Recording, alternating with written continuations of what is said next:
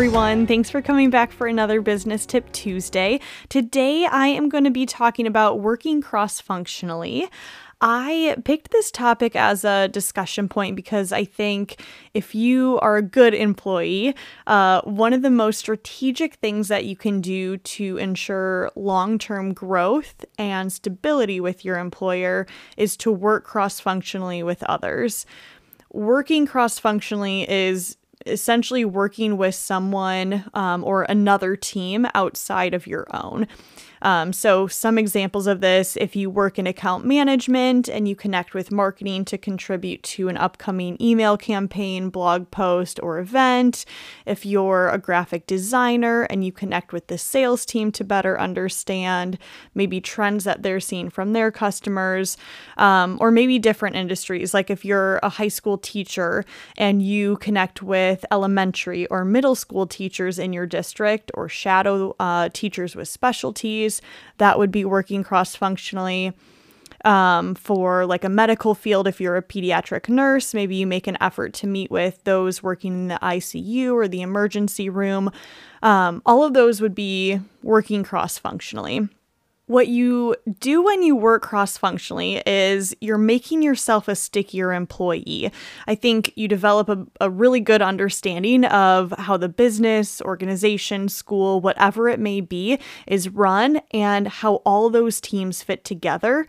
You also develop skills in different areas outside of your expertise and grow your professional network internally.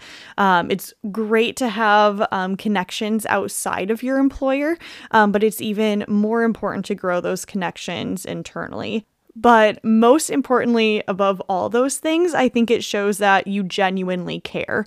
When a company-wide opportunity comes up, maybe it's award recognition, a raise, a promotion, etc., whatever it may be, you've got twice as many people that can speak to the value that you bring because you've put in the effort to work with others, even if it wasn't asked of you. I think that's the important piece, is most of the time working cross-functionally maybe applies to some tasks, some roles and responsibilities, but it's not always a necessity. So if you go out and you take the initiative to connect with other teams, understand what they do, it just is going above and beyond in your job.